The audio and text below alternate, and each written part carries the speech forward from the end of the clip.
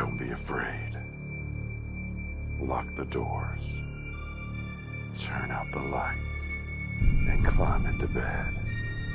It's time for Hillbilly Dead Time Stories. Poltergeist cases may be some of the hardest cases to comprehend in the paranormal world. Just imagine being a family going about your normal life, then all of a sudden strange, unexplainable experiences start up seemingly out of nowhere. These experiences cause massive chaos for several days, weeks, or even months, only to stop as suddenly as they started. On most accounts, there is no logical explanation for the events that have taken place.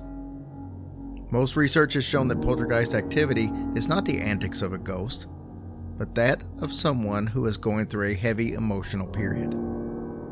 This could be a child during puberty, or any aged adult that may be going through some type of trauma or abuse. It's very possible that young Ernest Rivers may fit into the puberty category.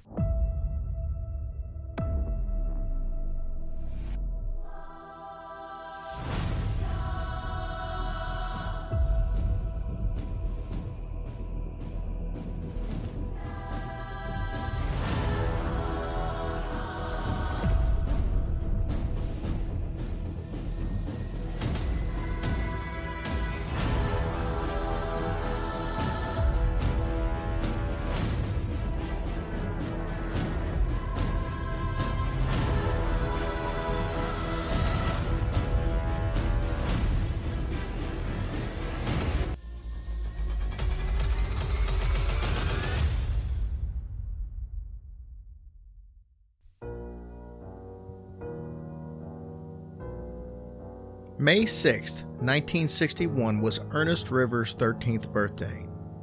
On the evening of this festive day, Ernest was sitting at his kitchen table quietly doing homework.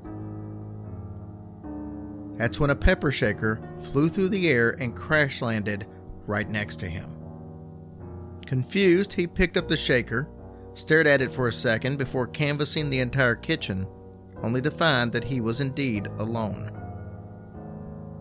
He felt his stomach knot up as he realized that he had not imagined what had just happened. But how did it happen? How do you tell your teacher that you didn't complete your homework because you have a ghost in your kitchen?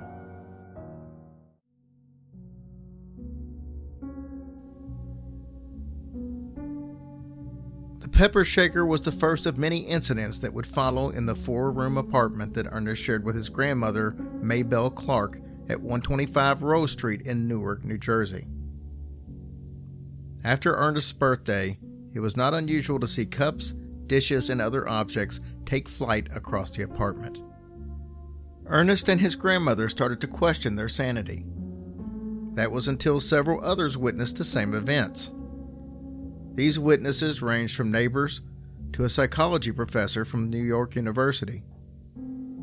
Ernest and Miss Clark were baffled and couldn't find a way to stop these random occurrences.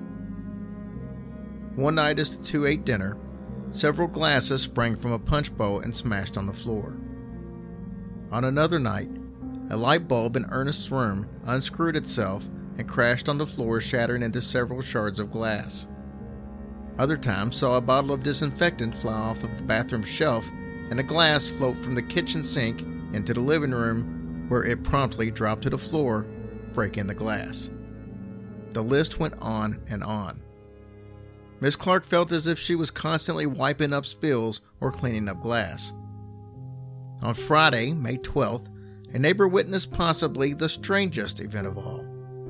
A 5-pound iron flew off the shelf in the hallway and swooped into Miss Clark's bedroom.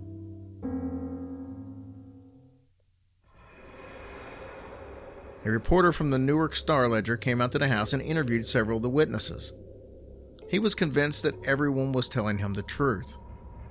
He also felt that neither Miss Clark nor Ernest were pulling pranks for publicity or attention. In fact, many of the objects flew towards Ernest, which meant he couldn't have thrown them while others weren't looking.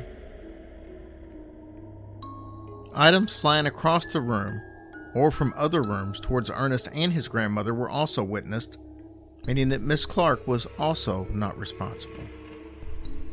The case became known as the Newark Poltergeist, and the activity faded away after a few short weeks.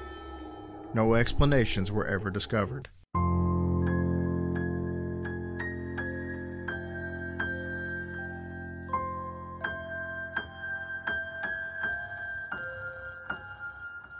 Hush, little baby, don't say a word. Or Daddy has to fight off a zombie herd. And once that zombie herd is dead, Daddy has to hack off the devil's head. And if that devil's head gets hacked, Daddy has to hunt down a werewolf pack. And when that werewolf pack goes down, Daddy has to slaughter an evil clown. And after the evil clown is killed, Daddy has to take on a vampire